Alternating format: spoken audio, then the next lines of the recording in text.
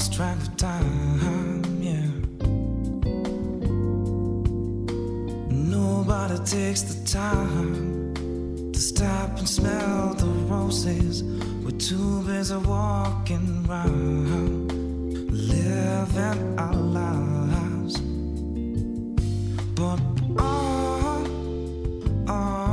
by making the world a more beautiful place, Artemis publishes artists and writers from the Appalachian region of the Blue Ridge Mountains of Virginia and beyond. This is the time when we need to write and make art for the sake of healing our souls and enriching our communities. Welcome to Artemis Speaks. So just slow down in life, because you can't buy back your time. Hello and welcome to our podcast today. I'm very excited about our guest. It's a bit of a departure from what we normally do. We have been interviewing artists and writers and people with the arts. Today we're going to be interviewing a very special journalist. He won the Pulitzer Prize in 2015 for his investigative series on South Carolina's problem with domestic violence of women. Doug Pardue has had a stellar career, and he will be joining us today, as I said, and I'm really thrilled. I knew Doug back in the day when he was writing for the Roanoke Times, so it's been great to catch up with him and watch his stellar career as a journalist. He has retired in 2017 from a 47-year journalist career, most of the time as an investigative reporter and editor with daily newspapers. He was the lead reporter on a 4-member team at the Post and Courier in South Carolina that won the 2015 Pulitzer Prize Gold Medal for Public Service. This is the Pulitzer's top award, and he won for a 5-part investigative series titled Till Death Do Us Part. The series examined why South Carolina was one of the 10 deadliest states for women at the hands of men for 17 years, the entire time national records have been kept. Here at Artemis Journal, we're very interested in this subject, as back in 1977, Artemis Journal was born out of writing workshops for abused women. So we really pay attention to this subject. In fact, 20% of our sales go to shelters for abused women and their families. So during 4 years, when Doug was investigating this back in 2015, those years, 4 years, had ranked number 1 South Carolina as the deadliest in the nation. The story stunned the state's lawmakers, prompting major improvements of state laws that would better protect victims of domestic violence and punish perpetrators. Before joining the Post, he worked with many newspapers. He was an investigative editor for the USA, and then went on to Tampa Tribune. Back in the day when I knew him, he was working with the Roanoke Times. He had been nominated for a 1990 Pulitzer Prize as a finalist in the General News for the coverage of the year-long Pittston coal strike. So he was noticed early on and kept going until he won in 2015. So I'm very excited to have you. Thank you, Doug, for joining us today. I'm happy to be with you, Jerry. It's really good to be here. Thanks. Well, it's been great catching up with you and learning all about this. I watched it when you did get it back in the Pulitzer Prize back in 2015. There had been dozens of bills that died in the legislature in South Carolina because of lack of action. So what changed that direction, and why did this series get their attention? Well, it's going to sound perhaps trite, but we got their attention by embarrassing them. They basically had ignored this problem for years and left the state with laws that were incredibly ineffective. what we did was we went out and we counted the number of women who had actually been killed over the previous decade. And we ended up with a number of more than 300. And just putting that number out there made people stand up and pay attention. Some of the legislators told us that their wives were so upset with them that they pushed them into trying to come up with laws that would improve the situation for women in the state of South Carolina. And we also did a part of the series where we showed on one side of the story the numbers of people who died at various times during the year, and on the other side of the story, where the legislature killed numerous bills that were put into effect or were to go into effect to improve the situation for women who were abused. So they basically defeated 12 bills, while I think it was close to 45 women died in the state.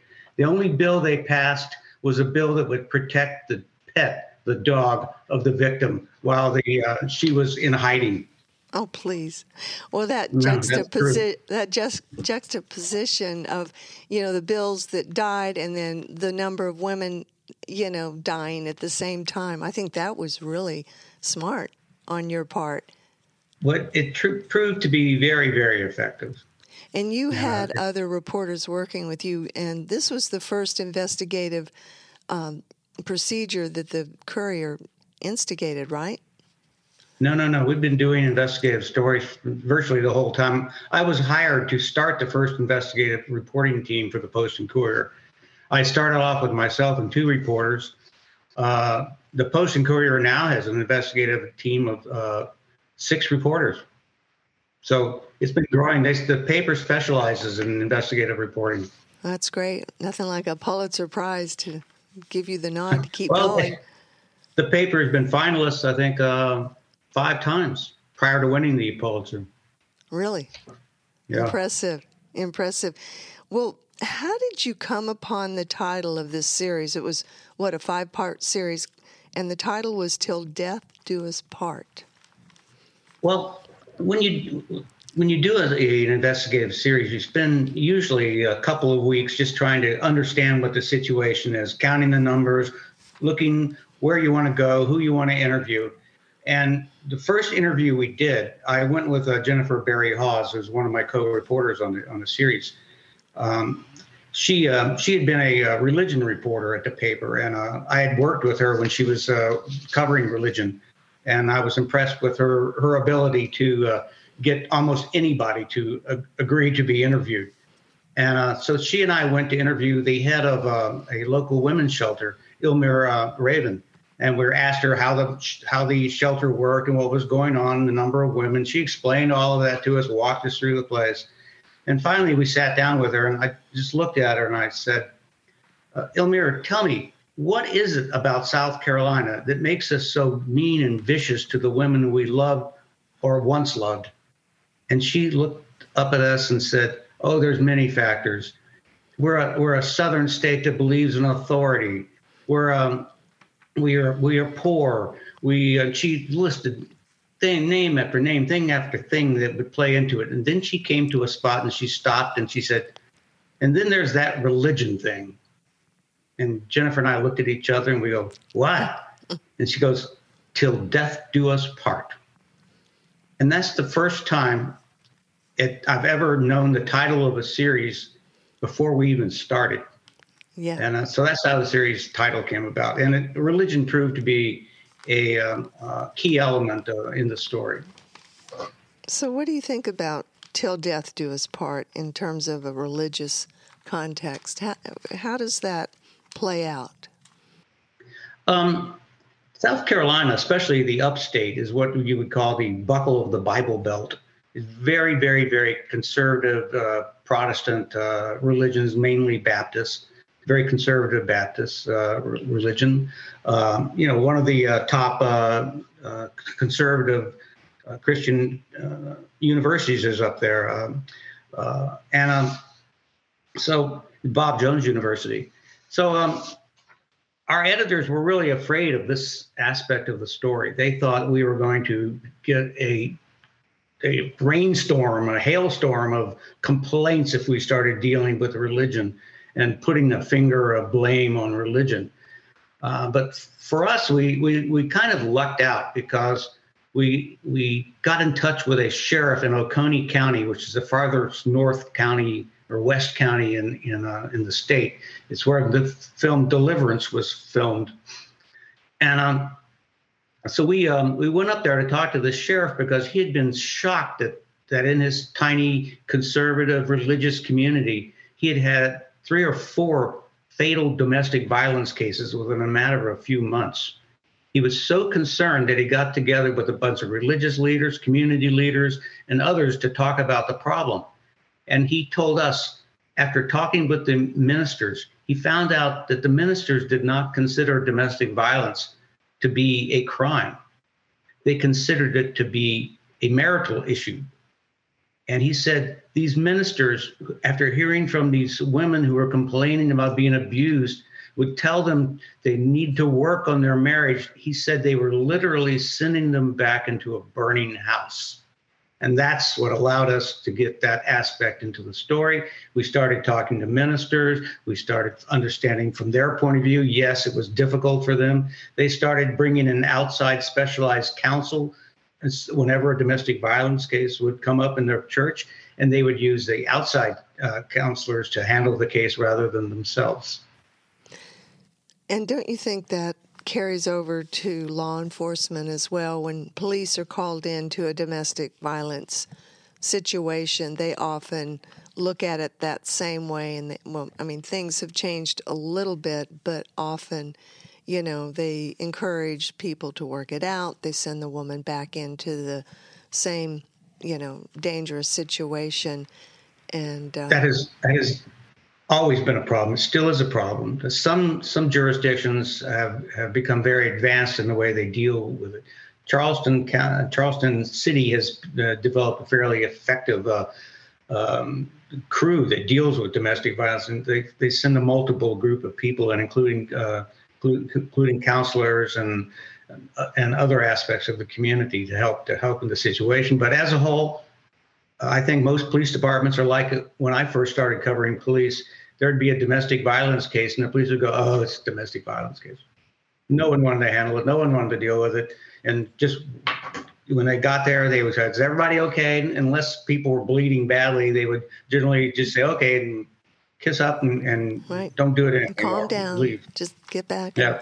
Be normal. Yeah. It is a crime that is not taken as seriously as it ought to be, because generally domestic violence is a crime of secrecy. It goes on in the privacy of a home.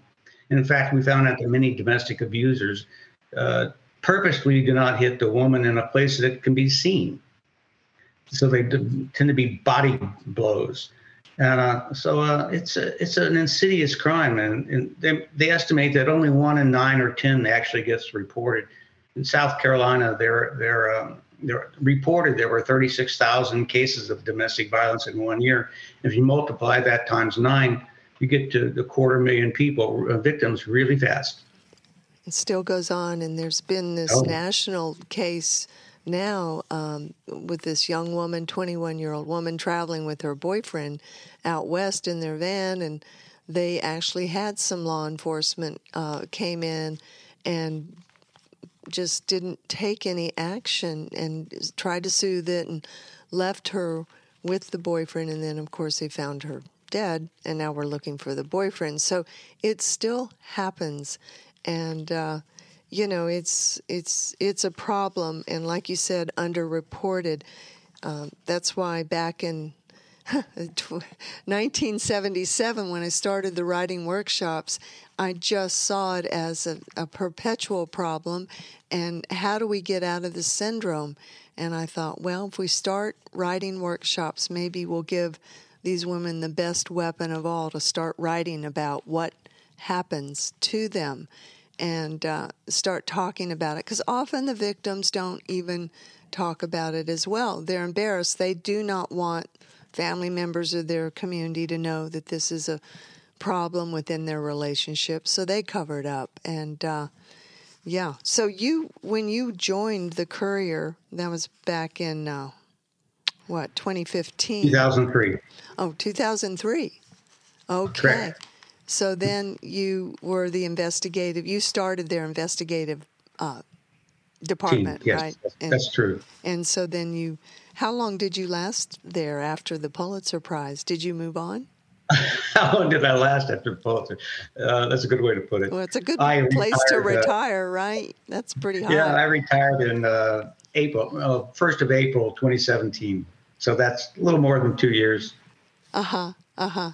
And you live with your wife, Judy? You had My lovely wife, Judy. Yeah, and 3 children. And how many grandchildren? Well, they're all gone. They're all out on their own. So I have good. 3 daughters and 8 grandchildren. So what do you think, with your background, made this happen more than anything else you've done? You've written some good, articles, but what about your background that prompted this? I've always been curious about things. I think it's curiosity that drove this, made this happen, or help me be involved. And it may be partially because of my upbringing as an Army brat. We moved all over the place, never lived in any place longer than 3 years, and 1 usually. And so I saw different communities, different places, and I would see how people live. And in many of those places, they did not live very well. So I developed a sense of compassion and sympathy and empathy for the underdog, the downtrodden. And I always would ask the question, why is it that way? And I think that's what led me to investigative reporting ultimately. I actually sometimes call investigative reporting how come reporting. How come it's like that? For example, when I first drove into South Carolina, I noticed that there was nothing but trees. I mean, I'm sitting there thinking as I'm driving, why are there so many trees? This is one of the 13 original colonies. And so when I first hired my staff, I had one of my reporters go out and find out how much land is in trees in South Carolina. And we found out that 1/4 of all the land in South Carolina at that time was owned or controlled by paper companies. And we went on to do a year-long series called King Paper. And so it just shows you that what I'm getting at is that some of the best investigative reporting is some of the most obvious things, and we don't cover them because they're so obvious we don't see them. And that was the problem with this one. It was so obvious that we ignored it for 17 years. Remember, before we wrote our series, South Carolina had nevertheless left the worst 10 in the country, and had been the worst in the country on 4 occasions. The number 1 bad state for domestic deaths of women. And so we had ignored it. So this time, what made it different was we suddenly said, whoa, how come we're that bad? And that's what drove us to do the stories. What do you think the underlying motive is for someone to inflict violence on their mate? What is that about? Underlying motive for domestic violence? Right, for a man to do it's this. Control. Control. It's not really brutality, but that's what they resort to. It's control. The signs of domestic violence begin long before the violence. It begins with isolation, where the man, and sometimes the woman, where the man wants to keep control of the woman. He starts following her. He starts going with her to her doctor's visits. He censors her phone calls. He starts cutting off her relations with the people she loves most. He basically ends up isolating her. And then when she rebels, or if she says anything against his will, that's when the violence starts. In fact, my suspicion would be on the case of the lady in Wyoming, that she went up and apologized to some people for his actions and the way he behaved. And I'm going to bet you that he knew that, or he found out that she apologized, or she apologized in front of the other people. And when they got back to the privacy of wherever their privacy was, he beat her, killed her. Right, exactly. Yeah, I'm not pre-convicting him. But it looks like that. I mean, certainly, he's disappeared. He's gone. He's on the run. Yeah. If he's alive. Well, how did the laws change after this series? And the laws changed dramatically and swiftly. South Carolina rarely does anything in one session of a legislature. This happened in one session. Complete change of laws. When we did our series, a woman who was beaten by a man, the first time domestic violence it was a misdemeanor and carried a maximum sentence of 30 days in jail, and almost nobody got it. Almost everybody walked free on probation or something. And at that same time, if you beat your dog, you faced up to 5 years in prison on a felony. You're getting a pattern here. Yes, isn't that incredible? I know. The dog's more valuable than your wife or your girlfriend. Oh, yeah. Please, that's It was terrible. Our exposure of those kinds of dichotomies that embarrassed the legislature. In fact, when we said that there were more than 300 women killed in domestic violence over the decade, what does that mean, 300? I mean, is that a lot? Is that a little? How does that rate? So what we did is we tried to compare it to something that would make people stand up and pay attention. South Carolina is a very pro-military state. And so we decided to compare it to the number of soldiers and sailors and airmen from South Carolina who'd been killed in the war in Iraq. So we added it up, and it paled in comparison. So we added the war in Afghanistan. And when you added up all of the people from South Carolina who were killed in the entire wars and up to that point in Iraq and Afghanistan, the number of women killed in domestic violence on the home front was more than 3 times as high as the total loss of lives in war. And that's the ones that had been reported, and you said there's a lot that are not reported. Well, that's the deaths. Most of the deaths get reported. They just don't get reported in any organized fashion. They tend to be, you almost have to go to each county to find out, or each jurisdiction to find out the number of deaths and to confirm details about people. And this led you, go ahead. Go ahead. In fact, we were putting together a database so we could determine what were the characteristics of the people who were killed, and the types of weapons that were used and all this sort of thing. And we were also trying to determine the race of people and ethnicity, and some of it was not included on that. So we ended up using a database that showed us pictures of tombstones. And sometimes tombstones have a picture of the deceased on the tombstone. So we were able to make some confirmations that way. And this led you into coroners and how deaths are reported. And didn't you do a follow-up on coroners? We actually, I did a series on coroners years earlier. And basically, we discovered that in South Carolina at the time, a coroner did not have to have any medical training whatsoever. In fact, at that time, we had one coroner who was blind. We were trying to figure out how to determine the cause of death. And another coroner who declared that a person who had died of a heart attack after being stabbed in the heart. But unfortunately, that series did not lead to a lot of change. We still have a coroner system. All they've done is upgrade the amount of training they have to have.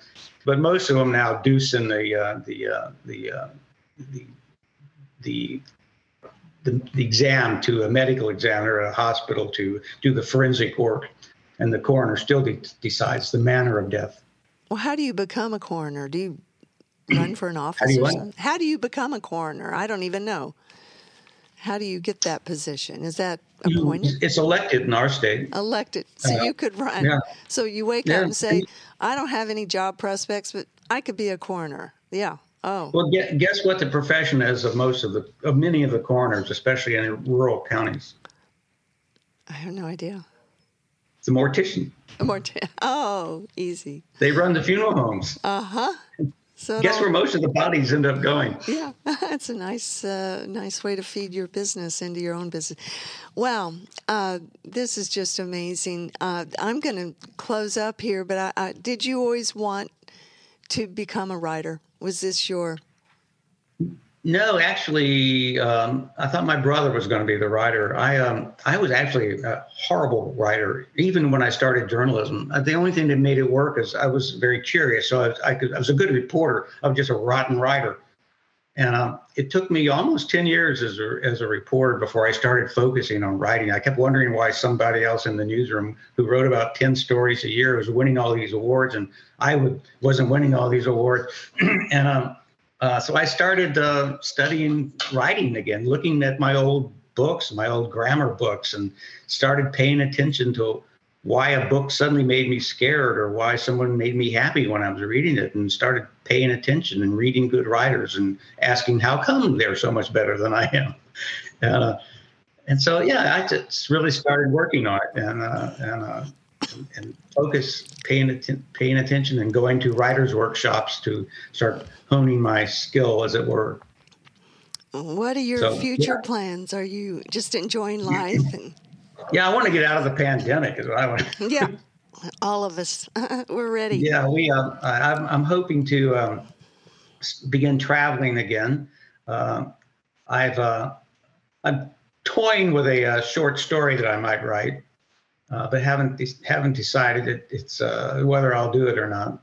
It really stems from my mother and her friends when she was aging, and they would play bridge together. And I would probably call it Sunday afternoon bridge club. And these women were all in various stages of declining health. And one was always constantly asking, "What's Trump's?" So they all had various little infirmities, but they always got together to play bridge. That's important, isn't it? Well, yeah, that could be a good story. We look forward to hearing from you. Doug, thank you so much for joining us. It's been a really insightful interview. So glad you did the work you did, and look forward to more work from you besides living the life of leisure off your island out of South Carolina. So I'm going to close today. Thank you so much for our people who join us. Thank you, Skip Brown, for making this happen at Final Track Studios. And I want to close again saying that we support domestic violence shelters for people who go through that process, and part of our proceeds from our journal are donated to these shelters here in Southwest Virginia. You can listen to the archive podcast on our website, artemisjournal.org. And until next time, thank you for joining us. I'm Jerry Rogers.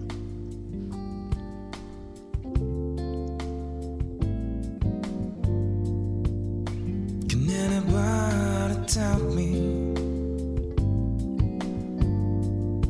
where we all lost track of time?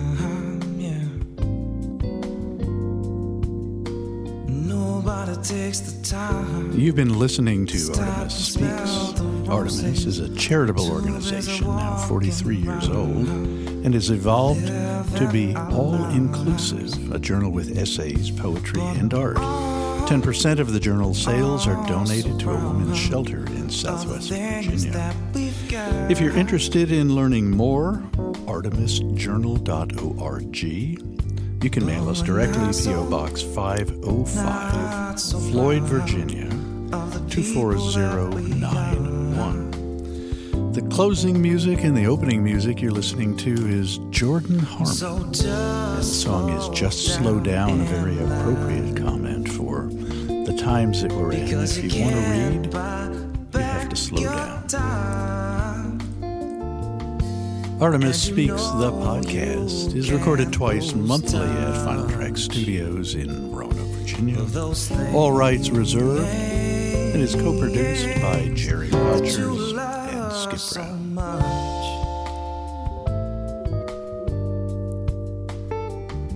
You love so much. Can anybody tell me when it became so cool?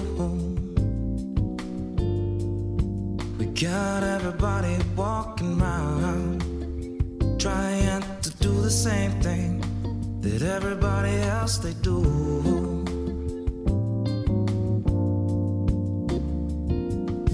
And you know, oh yes, you know, you gotta be yourself.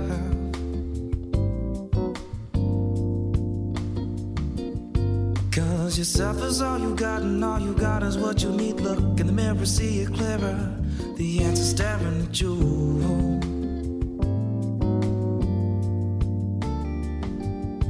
And so just slow down in life, because you can't buy back your time.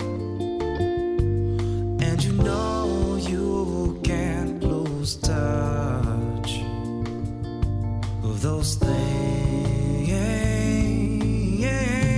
that you love so much. You love so much. And so just slow down if you've got to, baby. Just slow down if you've got to. Just slow down if you've got to, baby. Just slow down. Yeah, just slow down if you've got to, baby. Just slow down if you've got to. Just slow down if you've got to, baby. Just slow down. Just slow down if you've got to, baby. Just slow down if you've got to. Just slow down if you've got to, baby. Just slow down. Just slow down if you've got to, baby. Just slow down if you've got to. Just slow down if you've got to, baby. Just slow down.